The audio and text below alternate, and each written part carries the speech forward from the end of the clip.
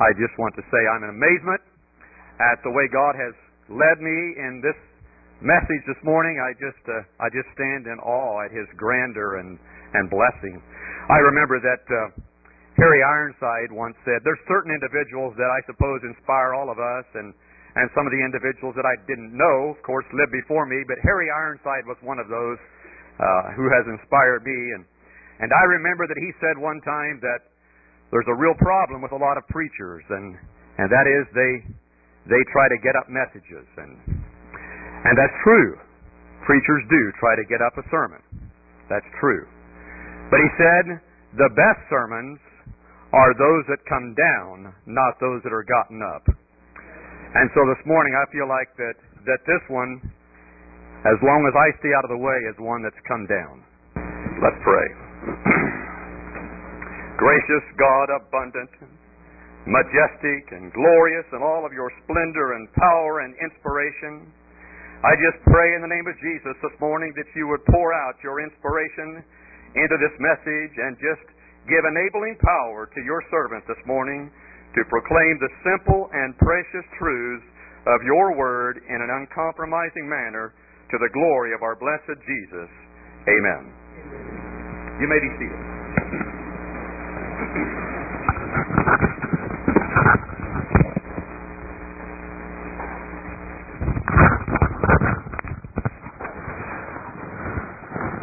Please turn with me to the 17th chapter of the Exodus. 17th chapter of the Exodus.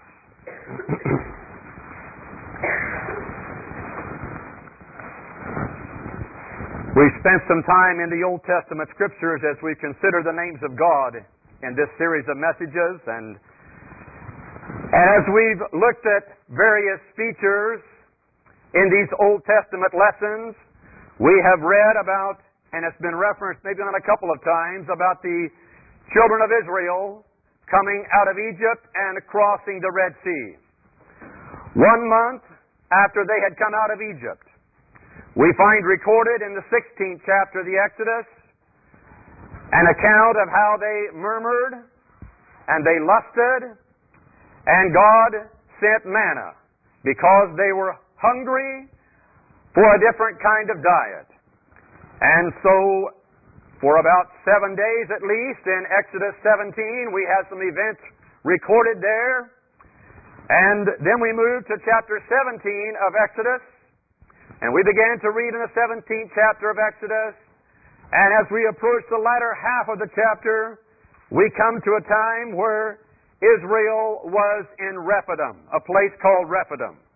Now I can't tell you exactly how long it had been since they had come out of Egypt, but I know it was at least a month and 7 days, and perhaps not much longer than that. So we're going to say this morning, as we launch into this passage, that they'd been out of Egypt for about a month and a half, perhaps more, perhaps a little bit less, but approximately that length of time. And so we take up the account in the 8th verse of Exodus chapter 17, and we read, Then came Amalek, and fought with Israel in Rephidim. And Moses said unto Joshua, Choose us out men, and go out, fight with Amalek. Tomorrow I will stand on the top of the hill with the rod of God in mine hand.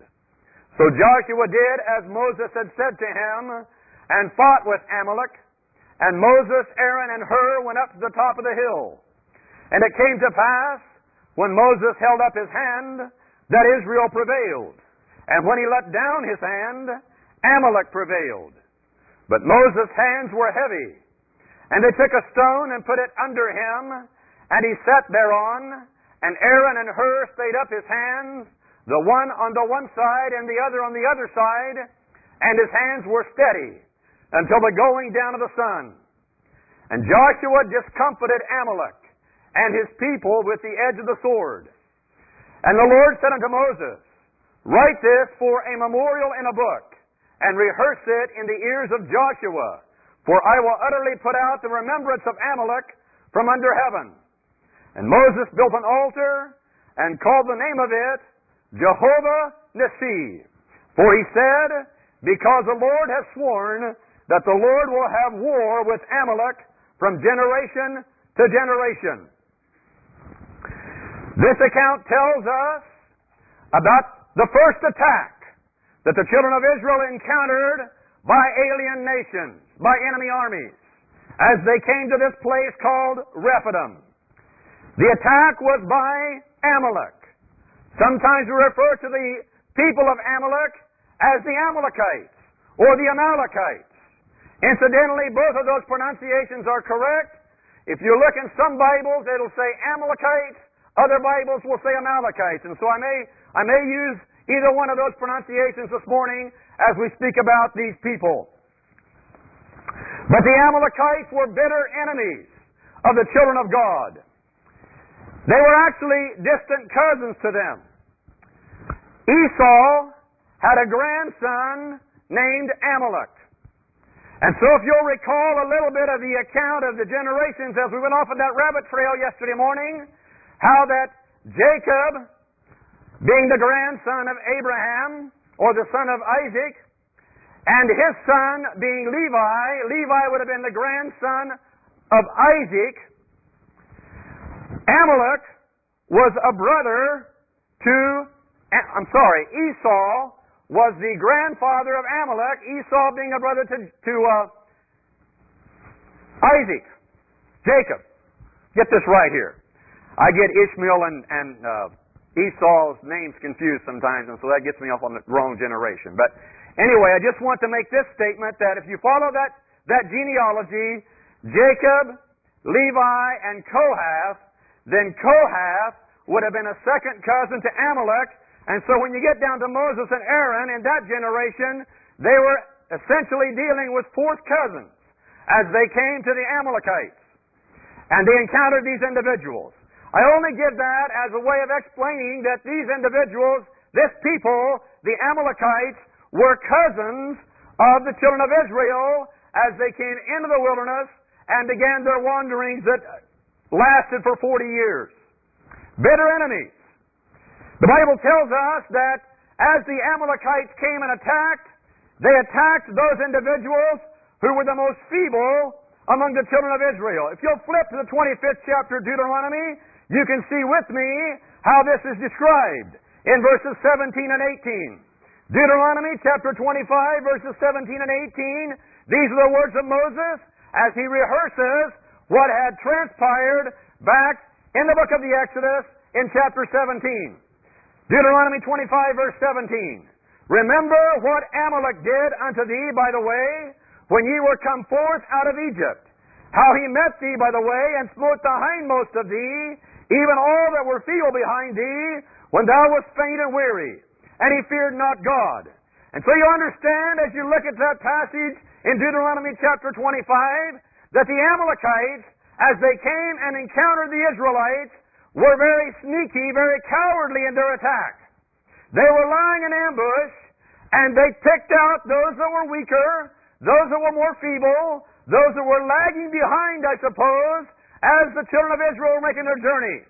A little bit like that calf that we talked about, that was spoken about the other day. And so that's the way they approached them.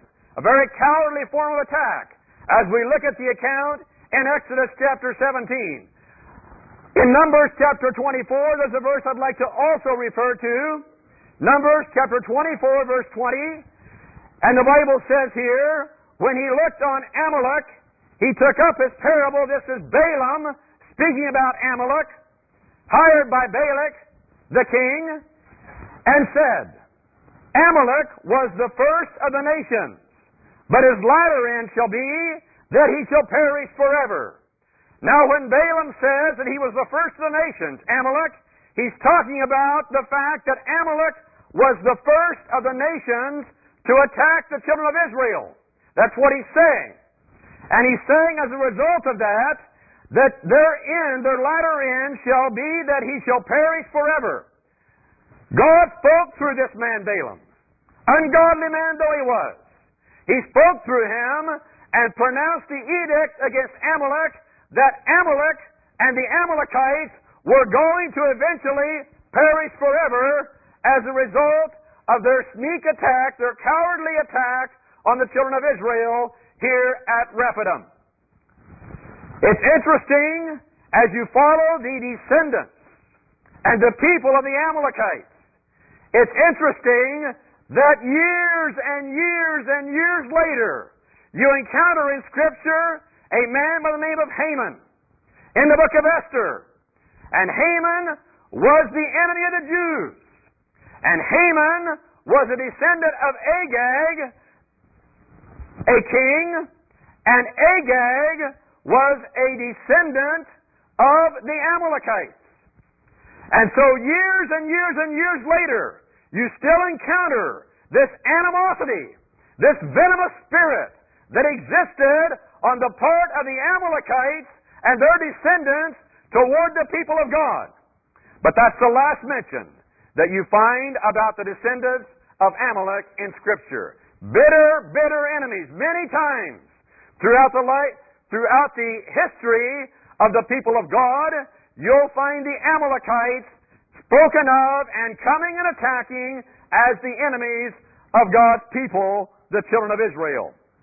And so we have the battle of Rephidim described here in these 9 verses in the 17th chapter of Exodus. You read with me the account, of course, and you understand what the battle consisted of and how it was broached and how the victory was finally given to the people of God. The title to the message this morning, of course, is found in the 15th verse of this chapter when it says that Moses built an altar and called the name of it Jehovah-Nissi. I want to just say that there's been some comments about pronunciation and preciseness and all of those things about me and I understand how we all have personalities and so I apologize for the personality that I have if it gets in the way of you and our relationship. I want relationship with you and I don't want a personality to get in the middle of that.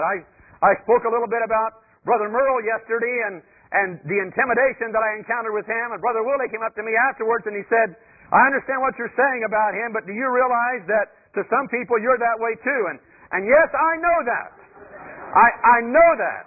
I don't want to be that way, but that's the personality that I work with. And so I hope you understand that though the personality is perhaps what you first see, in my heart, I want relationship. I don't want any barrier of personality to be encountered as we work together in the kingdom of the Lord Jesus Christ. And so I'm going to use the pronunciation Nissi. The anglicized version of that word in my Bible is Nissi. And so you can pronounce it however you want to. There's not a right and a wrong with this, but I'll use the pronunciation Nissi. Jehovah-Nissi. And that, of course, does mean banner.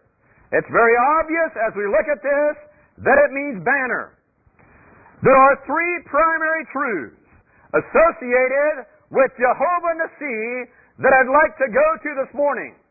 Unlike the previous messages, I don't expect to spend a lot of time here in this 17th chapter of the Exodus because the Lord has led me in a different direction and I want to be faithful to the way that He's led. The 3 primary truths that are signified by Jehovah-Nissi, the Lord our banner. The first point that I'd like to consider, and I'm not going to give you these 3 points at the onset, you'll pick them out as we go on into the message. But the first point that I'd like to consider is the staff in the hand. And I'm speaking about Moses. I'm speaking about the account here in the 17th chapter of Exodus. The staff in the hand.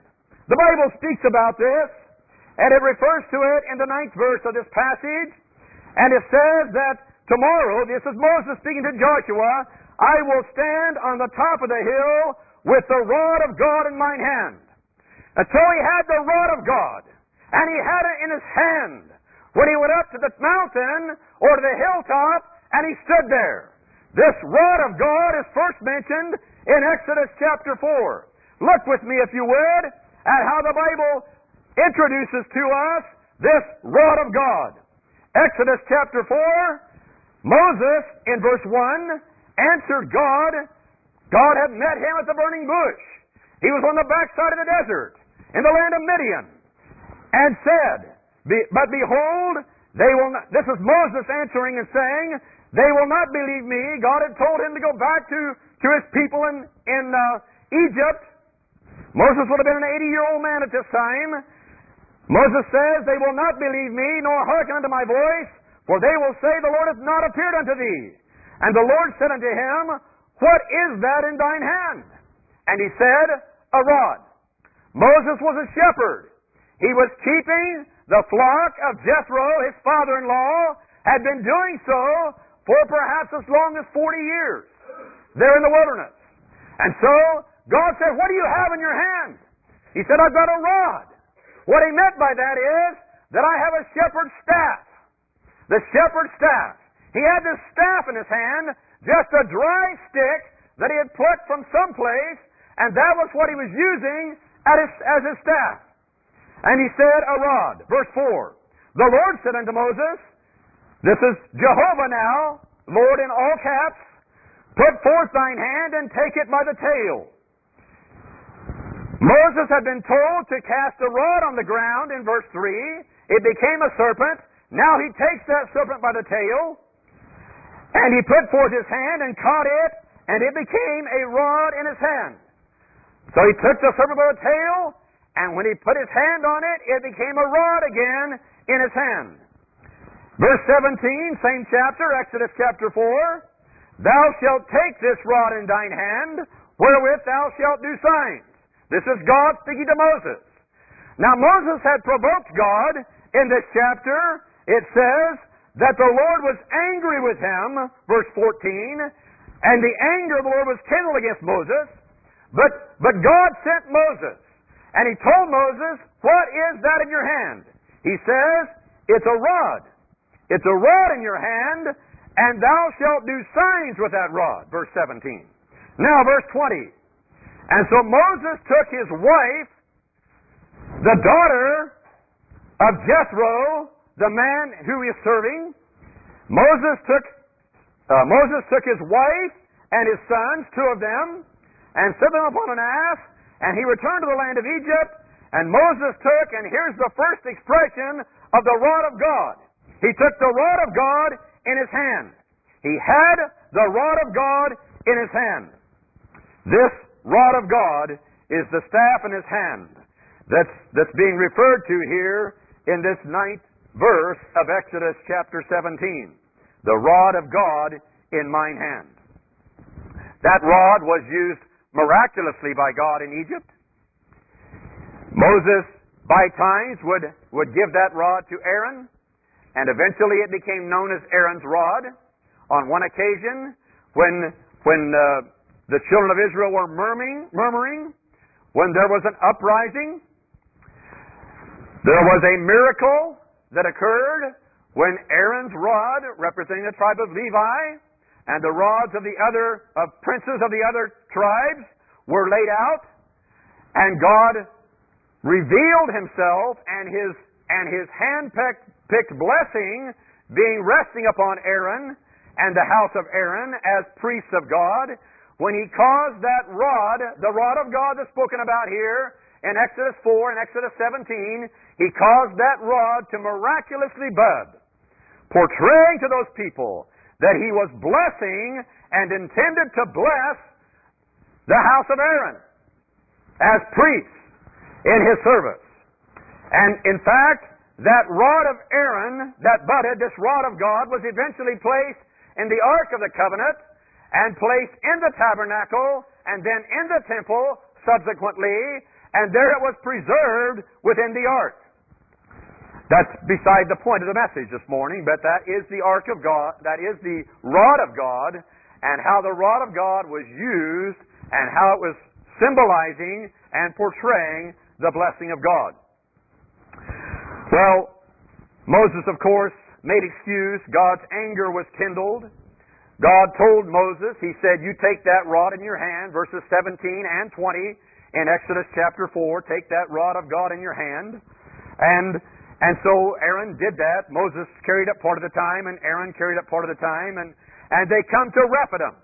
And so in verse 9 of Exodus chapter 17, Moses is telling Joshua, he said, you choose out men and go fight with Amalek, and then I'm going to go up on the hilltop, and I'm going to have the rod of God in my hand. So the battle waged and raged, and it ebbed and flowed, and Moses, when he held up the rod, he realized that his people were prevailing under the mighty hand of Joshua as he led those people in this conflict, this warfare.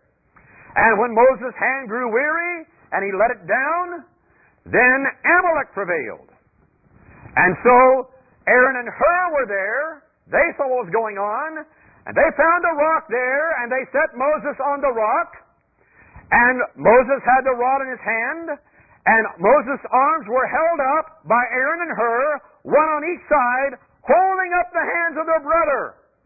Good portrayal of how we ought to occupy ourselves in the kingdom of the Lord, holding up each other's hands. I remember this truth being emphasized most emphatically to me personally and to Janie when we were first called to service in the church in a segregated capacity. We had gotten married. We were living at Quinter, Kansas. We'd been married only 4 months and 4 days. I came home from a morning of cutting wood, and I saw a couple of black cars sitting at the next door neighbor's house, who was the presiding elder of our congregation. We had council meeting that afternoon, and I saw these two black cars, out of county cars, and I thought I knew something was up, and it was. It was really up. Things were up. And so a selection was made by our congregation on that afternoon, and a couple of selections, and one of the selections was that we were chosen to become deacons in our congregation there. 4 months and 4 days we had been married. Janie had set apart for me one Sunday, and it was quite an adjustment as we embarked on that responsibility.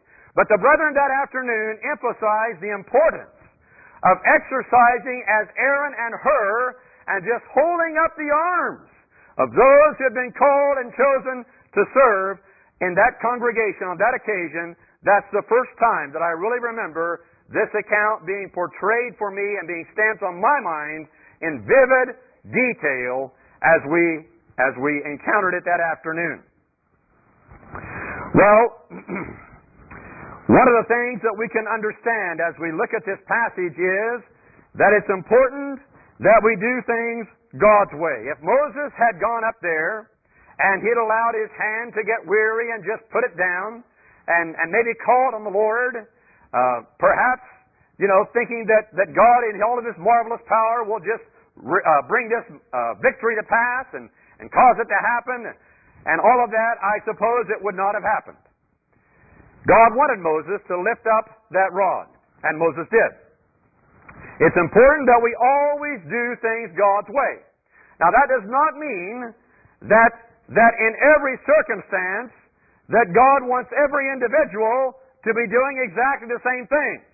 We're a part of a body. We have different members in that body, and one member does one thing, another member does another thing, but in all of this we work cohesively and blessedly together. It does also not mean that because we do something one way one time means the next time we encounter something similarly, we're expected to do it exactly the same way we did previously. Does not mean that.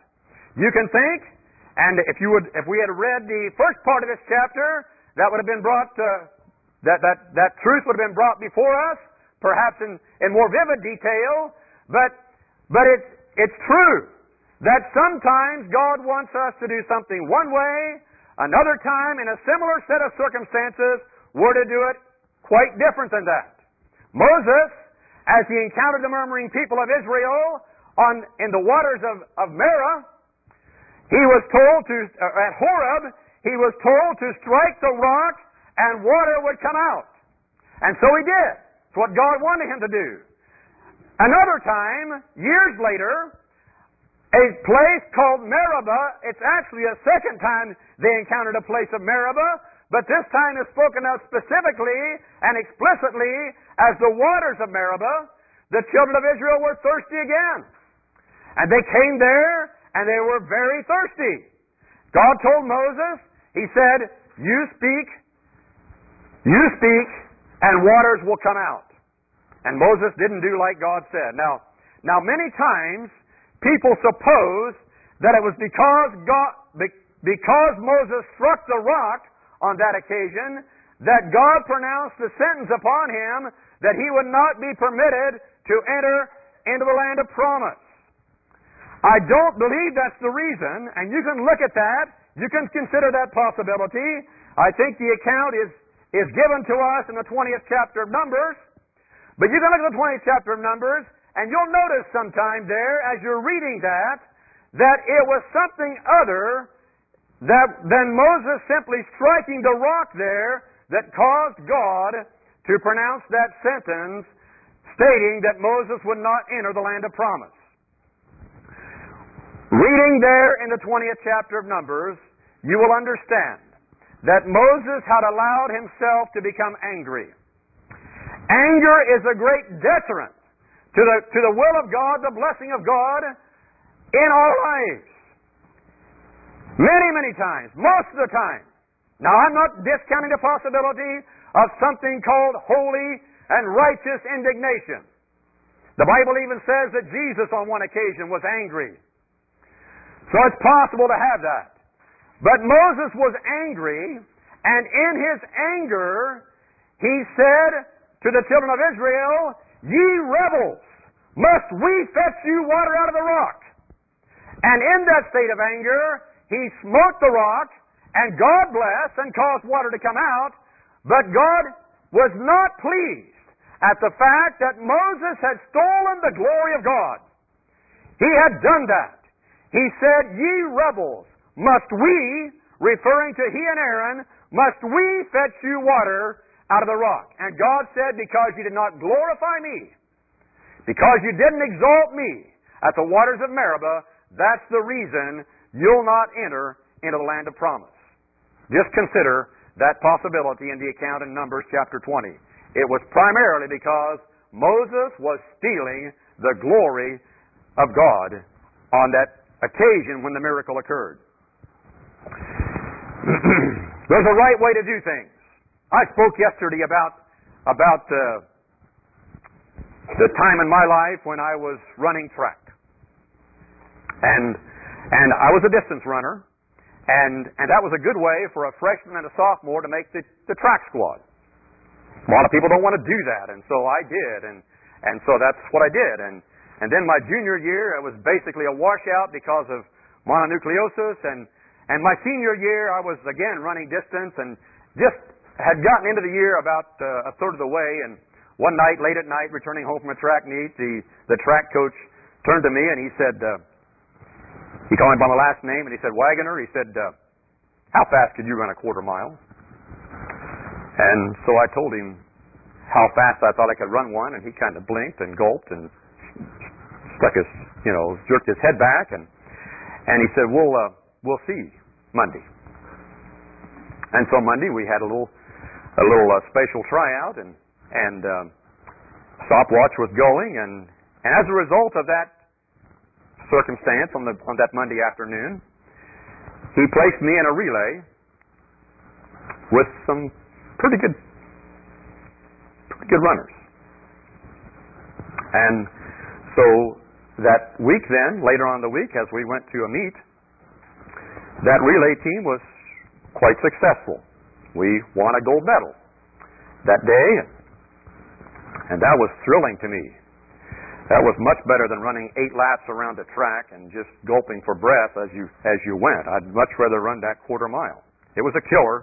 If any of you who ever run a quarter mile, you'll understand that's a race that'll just about draw every ounce of strength that you have. But some people call it a sprint, and some don't call it a sprint. But the truth is, you just about have to sprint the entire quarter mile. It was quarter miles in those days. Today it's 400 meters. But anyway, I did that. We won a gold medal. The next week we went to another meet, and I was feeling really exhilarated by the opportunity that I had, and so this was called the sprint medley, where you had 2 individuals that ran 220 yards each of them, and then I ran the quarter mile, and then the handoff was given to the final runner in the relay team who ran the half mile. And so when the baton came to me after the two 220-yard dash runners had run their parts of the relay, their legs of the relay, we were setting pretty good. And I took that baton and headed off, and I couldn't see anybody ahead of me. I could hear some feet behind me, and so I was running as scared as I could possibly be, and I rounded the last curve and headed. Everybody's behind me now. Everybody was back there behind me someplace. I didn't know where, and headed toward the handoff, and my teammate was not there. And I could hear people yelling and shouting, and I was blocking them out. I was focused on the finish line, and he wasn't there, and finally I detected that they were going like this. They were waving me off the track. And I couldn't understand, but it got through to me, and so I went off the track, and they said, "You stepped out of your lane when you took the baton." Well, that's what the officials said. Somebody over there on the curve had raised the flag of disqualification. Actually, I had stepped on the chalk line once, maybe twice. I hadn't really stepped over the line, but I picked up a little bit of chalk, and there was somebody who was a little bit over meticulous in law and details like that, which I can be sometimes. And so we were disqualified. And I was greatly disappointed. And I didn't conduct myself exactly the way I should have. But one thing I learned from that is that there are some guidelines and some rules that need to be adhered to at times. And so I'm just using this as an illustration as we think about when God speaks to us and when God wants us to do something, it's important to do it the way God wants it done. That's not hard to understand. You have a few incidents happen in your life. I've had a few happen in my life. And we understand that it's just important to embrace the way that God wants us to do things. And God wanted this rod held up over the battle. And so Moses did that. Aaron and Hur assisted him in doing that. So what you have is, you have this man of God on the mountain. And you have him on the rock. And you have the rod held up. You can take every one of those points, and you can make application for them in your life and my life in the year of 2013, and how God wants us to approach things. How God wants us to exercise. Ascend into the hill. Make sure you're on the rock, the Lord Jesus Christ. And make sure that rod, that staff in the hand is in place. And so we have the truth of the staff in the hand. It's this staff or this rod is much like this. Oftentimes we think of it in the aspect of it being a banner. You've probably read about how armies, or a flag I should have said, you probably have read about how armies will tend to rally around the flag. When the flag is shot down, well, somebody else will rush in there in the heat of battle and hold that flag aloft. And it just gives inspiration to the individuals who are fighting as they look to the flag. And I know the children of Israel were looking at that rod in Moses' hand. They were looking at that staff. They were looking at that banner, if you will. They were looking there at the banner. Banners are to be displayed. The Bible says in the 60th Psalm, verse 4, "Thou hast given a banner to them that fear thee, that it may be displayed." I want to get that exact quotation. Psalm 60, verse 4. "Thou hast given a banner to them that fear thee, that it may be displayed because of the truth." That it may be displayed because of the truth. And so a banner is made to be displayed. Let's quickly move to another point in this message.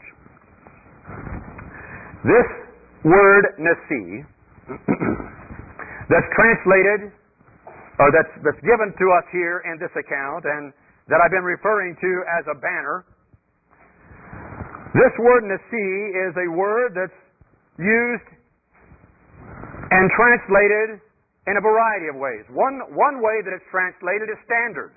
And Brother Andy's been talking to us about standards, And I think he's been speaking to us about standards perhaps in a little broader context than just simply looking at them as banners. But that is a part of that. The standard and the banner, there's some relationship there. The Bible even uses Nissi and translates it as a standard. Isaiah chapter 62 verse 10 is a reference. I'm not going to go there. But another way in which the word Nissi is used is found in Numbers chapter 21. Let's turn to Numbers chapter 21. I want to read a few verses there. Numbers 21, beginning in verse 4. They journeyed, the children of Israel, from Mount Hor, by the way of the Red Sea, to compass the land of Edom, and the soul of the people was much discouraged because of the way. And the people spake against God and against Moses, Wherefore have ye brought us up out of Egypt to die in the wilderness? For there is no bread, neither is there any water, and our soul loatheth this light bread. And the Lord sent fiery serpents among the people, and they bit the people, and much people of Israel died. Therefore the people came to Moses and said, We have sinned, for we have spoken against the Lord and against thee. Pray unto the Lord that he take away the serpents from us. And Moses prayed for the people. And the Lord said unto Moses, Make thee a fiery serpent, and set it upon a pole. And it shall come to pass that every one that is bitten, when he looketh upon it, shall live. And Moses made a serpent of brass, and put it upon a pole. And it came to pass that if a serpent had bitten any man, when he beheld the serpent of brass, he lived. This word, this Hebrew word Nissi, is translated in this passage as pole. The pole with the serpent on it is the banner. It's a banner. You'll notice in verse 4 that as they had journeyed from Mount Hor, they had come around the land of Edom, and the soul of the people was much discouraged because of the way. Could I just remind us that we're in school? And so I just want to point out, I want to be sure that you understand I mean this charitably, but I want to say this, that the Bible uses a word here that almost all of us will mispronounce. I noticed the two sisters yesterday that quoted Hebrews 11 and went on into Hebrews 12 did something that I was very grateful for. They pronounced a word correctly that most of us pronounce incorrectly. And the word is compass. They compassed the land. They didn't compass the land. This is not necessarily a German Baptist thing. It's common among Anabaptist people. I've heard it many, many times in my life. It's not compassed, it's compassed. There is a right and a wrong to this one. They compassed the land. They didn't compass the land or compass the land. They compass the land. Just consider that one. Okay. This was another occasion where they murmured. They engaged in murmurings. And years later, you'll find this serpent on the pole referred to in 2 Kings in the days of Hezekiah, chapter 18. And it speaks about this serpent, this brazen serpent that Moses had made. And it said that the children of Israel had begun to look at this thing as a matter of idolatry. And when Hezekiah realized what was going on, he said, This is Nehushtan. And he simply meant that it was a piece of brass. That's all it is, just a piece of brass. And he took that serpent on a pole, that brazen serpent, and he ground that thing up, and he destroyed it. I believe it says he cast it into the waters of the brook Kidron. But he destroyed that serpent on that brazen serpent that Moses had set on the pole because it had become looked to as an idolatrous worship focus. And so we've looked at the staff in the hand. Now we're looking at the serpent on the pole. This serpent on the pole was very much like a banner during those years in the life and the history of the children of Israel. Jehovah-Nissi and Jehovah-Rapha are portrayed in this account. Both of them are portrayed in this account as we think about the time when the children of Israel were required to look on the brazen serpent to live. That was the invitation, to look on that brazen serpent and live. The psalmist says in the 107th Psalm, verse 20, and I believe he's referring to this very account, although I wouldn't be real dogmatic about it, but I believe he's referring to this time in the history of Israel when he writes like this, and he says, He sent His Word. This is God. This is Jehovah. He sent His Word and healed them and delivered them from their destructions. God sent His Word. He told them, He said, you look on this brazen serpent, and if you look on this brazen serpent, you're going to live. In that account, in Numbers chapter 21, we understand that there was no salvation possible unless those individuals who had been bitten were willing to look on that brazen serpent. There was no other way to experience salvation than to look on that serpent that Moses had made of brass and set it up there on a pole in the center of the camp as a banner for the people. Jehovah-Rapha and Jehovah-Nissi both being portrayed there in that account as we think about what transpired, what happened in the camp on that day. They were told in verse 8 of Numbers chapter 21, you'll notice they're told there to look on that serpent, that brazen serpent, and it also says in verse 9 that they were invited to behold it, or that's what they did. As they looked upon it, they beheld it. Two different Hebrew words. A distinction is important here to help us to enhance our understanding. The first word in verse 8 simply means to see or to consider. That was what God asked him to do. You see this thing. You look at it, see it, and consider it. The word in verse 9, a different Hebrew word, and that word means instead to scan, to look intently. And so those individuals who were bitten, realizing that this was the only possibility for healing, they beheld, the Bible says, that brazen serpent. That means they scanned it. They didn't just take a quick glance and look away. They scanned that thing. It was in their focus. Their focal point was right there. They were looking at that thing, scanning every detail of it, looking intently upon it. And as they did so, then God sent His healing power. Jehovah-Rapha worked. And He sent that healing power and healed those individuals who had been bitten by those serpents that He had sent to come into the camp. A difference between simply looking and beholding. I would encourage us that we all engage with looking intently at others as we go through this day, as we go through life. Look intently. There is just something very, very powerful about walking up to somebody and looking at them in the eyes and just really focusing on their eyes. That only works if you have a clear expression. And that clear expression only comes if you have a clear conscience. And so there may be need for cleansing yet. But I want to encourage us that it's important that we have a clear expression as we try to communicate the love of Jesus that's in our hearts.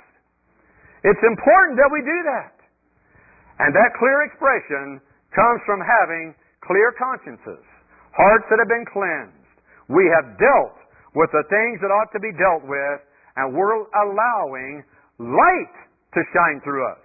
God shining His light into us, and that light radiating out in glorious fashion to those that we communicate with day by day. The serpent on the pole, the third point of the outline this morning. The staff in the hand, the serpent on the pole. The third point, I want to go and look at the Savior on the cross. The Savior on the cross.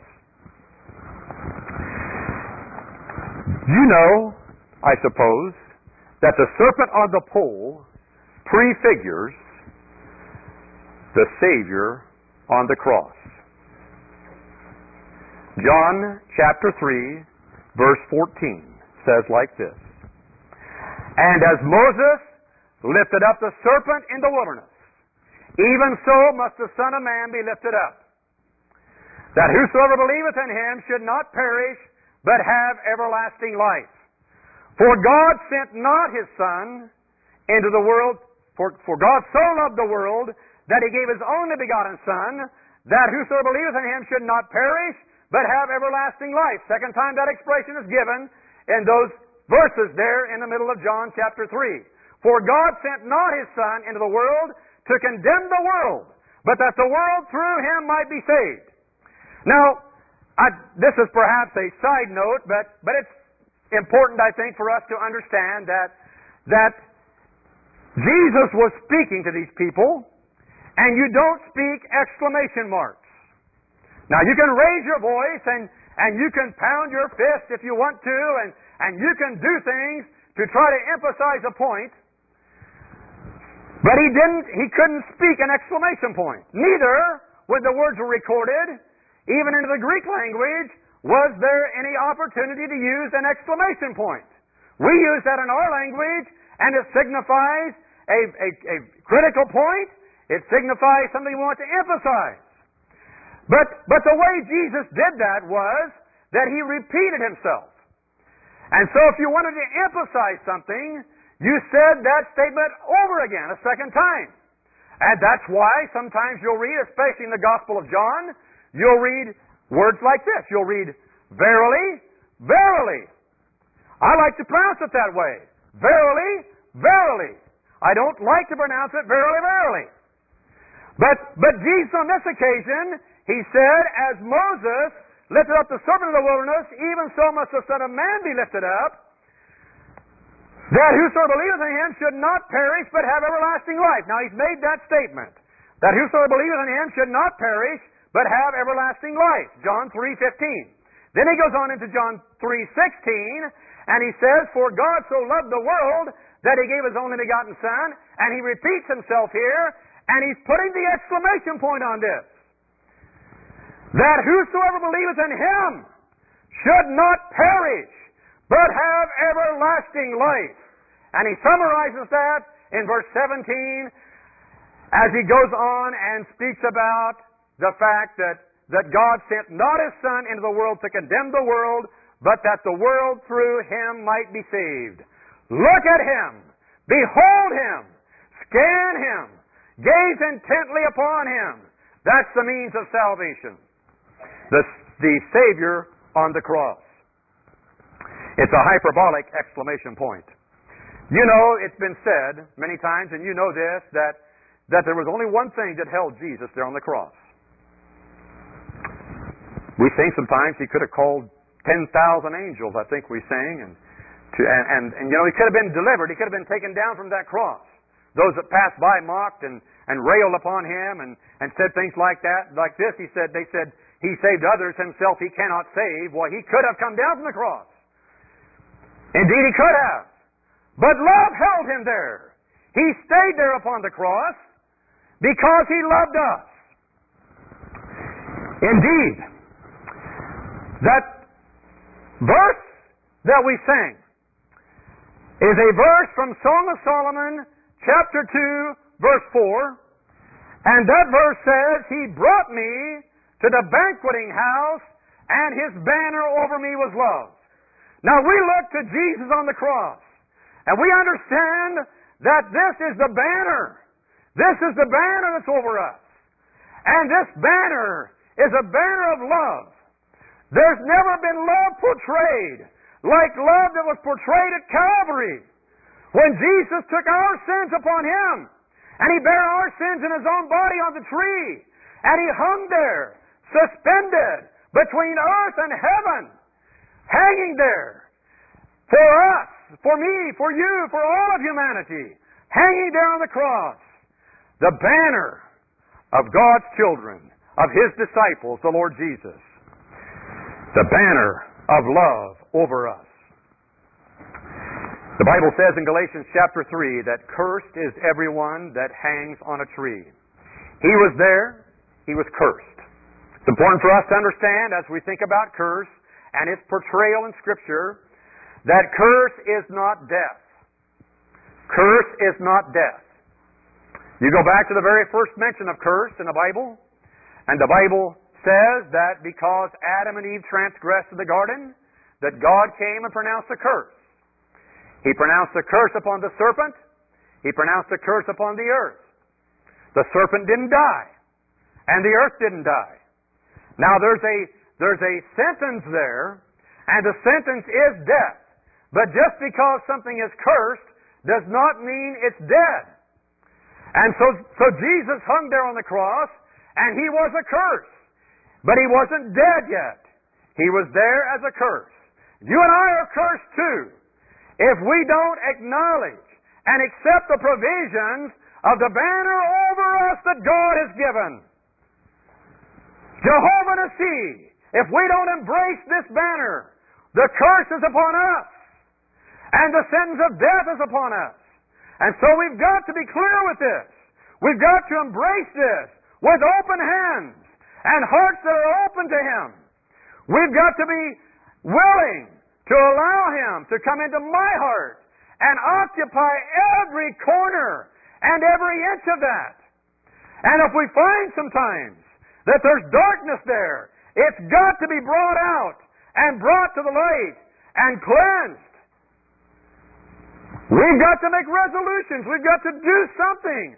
Plead for the mercy and grace of God to empower us, to infuse us with this overcoming power so that the banner might truly be over us, the Savior on the cross. Even though the curse was pronounced, mercy still existed. Even though the curse is pronounced upon us, in our unbelieving state, was pronounced upon us, mercy, the mercy of God, was still extended to us. If there's anybody here in this room this morning that knows that that curse is still effective in their lives, I want to emphasize that God's mercy is reigning and grace is available. It's there. And you can be clear before God. Indeed you can. You can have Jehovah-Nissi reigning in your life. You can have His banner over you. You can be experiencing and encountering Him in real and vibrant ways. What it means to have His banner of love over us, because His mercy is still being portrayed and being made available to us. Do you know that there's something that's just very attractive about this cross? It was a deadly thing. Deadly thing. It was an instrument of death. But even understanding that the cross was an instrument of death, the Bible says that there's an attraction to the cross on which Jesus died. One reference in the words of Jesus, John chapter 12, verse 32. And I, if I be lifted up, will draw all men to me. You see how that works? There's an attraction there. There's a drawing power there. Just a drawing power to the cross. More especially to the Son of God who hung there. To the Savior of the world who hung suspended there upon the cross. I, if I be lifted up, will draw all men unto me. That's why we can say there's an attracting power to the cross. There on the cross, of course, there was a condemnation pronounced. And the condemnation was pronounced against sin. Paul writes of this in Romans chapter 8, verse 3. For what the law could not do, in that it was weak through the flesh. Thank you. I want to turn there, though, because I want to be sure that I get both verse 3 and verse 4. Romans chapter 8, verses 3 and 4. For what the law could not do, in that it was weak through the flesh, God sending His own Son in the likeness of sinful flesh, and for sin, condemned sin in the flesh, that the righteousness of the law might be fulfilled in us, who walk not after the flesh, but after the Spirit. And so that passage tells us that there's condemnation there. That law was condemned. God sending His own Son in the likeness of sinful flesh, and for sin, condemned sin in the flesh. He condemned sin there, that the righteousness which was meant to be portrayed in that law might be fulfilled in us who walk not after the flesh, but after the Spirit. That's the condemnation aspect of the Savior on the cross. The condemnation of sin. Another truth that we must understand as we think about the Savior on the cross is that there is a righteousness that is imputed as a result of the Savior being suspended there on the cross. There's a righteousness that is imputed to us. 2 Corinthians chapter 5 verse 21 reads like this, He hath made Him to be sin for us who knew no sin, that we might be made the righteousness of God in Him. No other way possible to be declared righteous except that God would give us Jehovah-Nissi. He would set the Savior on the cross. The banner is there. The banner is there for us to look at. The banner is there for us to embrace. The banner is there for us to get a hold of and to thank God and praise Him for the blessing of Jehovah-Nissi. That banner, in its clearest sense, that banner is the cross of Jesus Christ. And so we hold up the cross. We hold up the cross of Jesus. That is the banner. It's the cross of Jesus. Now we don't want to take the cross and do something with it like the Israelites did with that brazen serpent and make it to be a Nehushtan, but really in the most basic sense, the banner is the cross of Jesus Christ.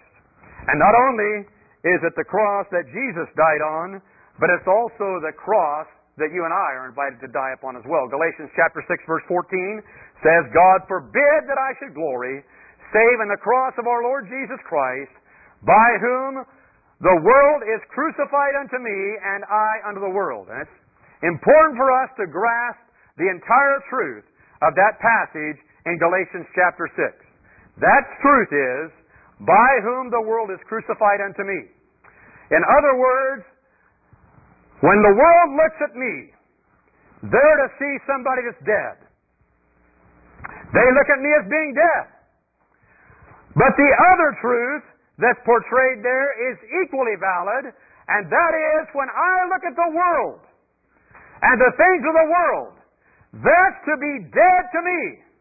There's to be no attraction there. Nothing for me to want to reach out and grab a hold of. I'm dead to the world, but the world is dead to me too. That calls us to holiness. That calls us to understand that we are a separate people, that we are called to be sanctified, as Brother David spoke to us last evening about. That world is filled with dead things. It's dead to the child of God. We've got to understand that.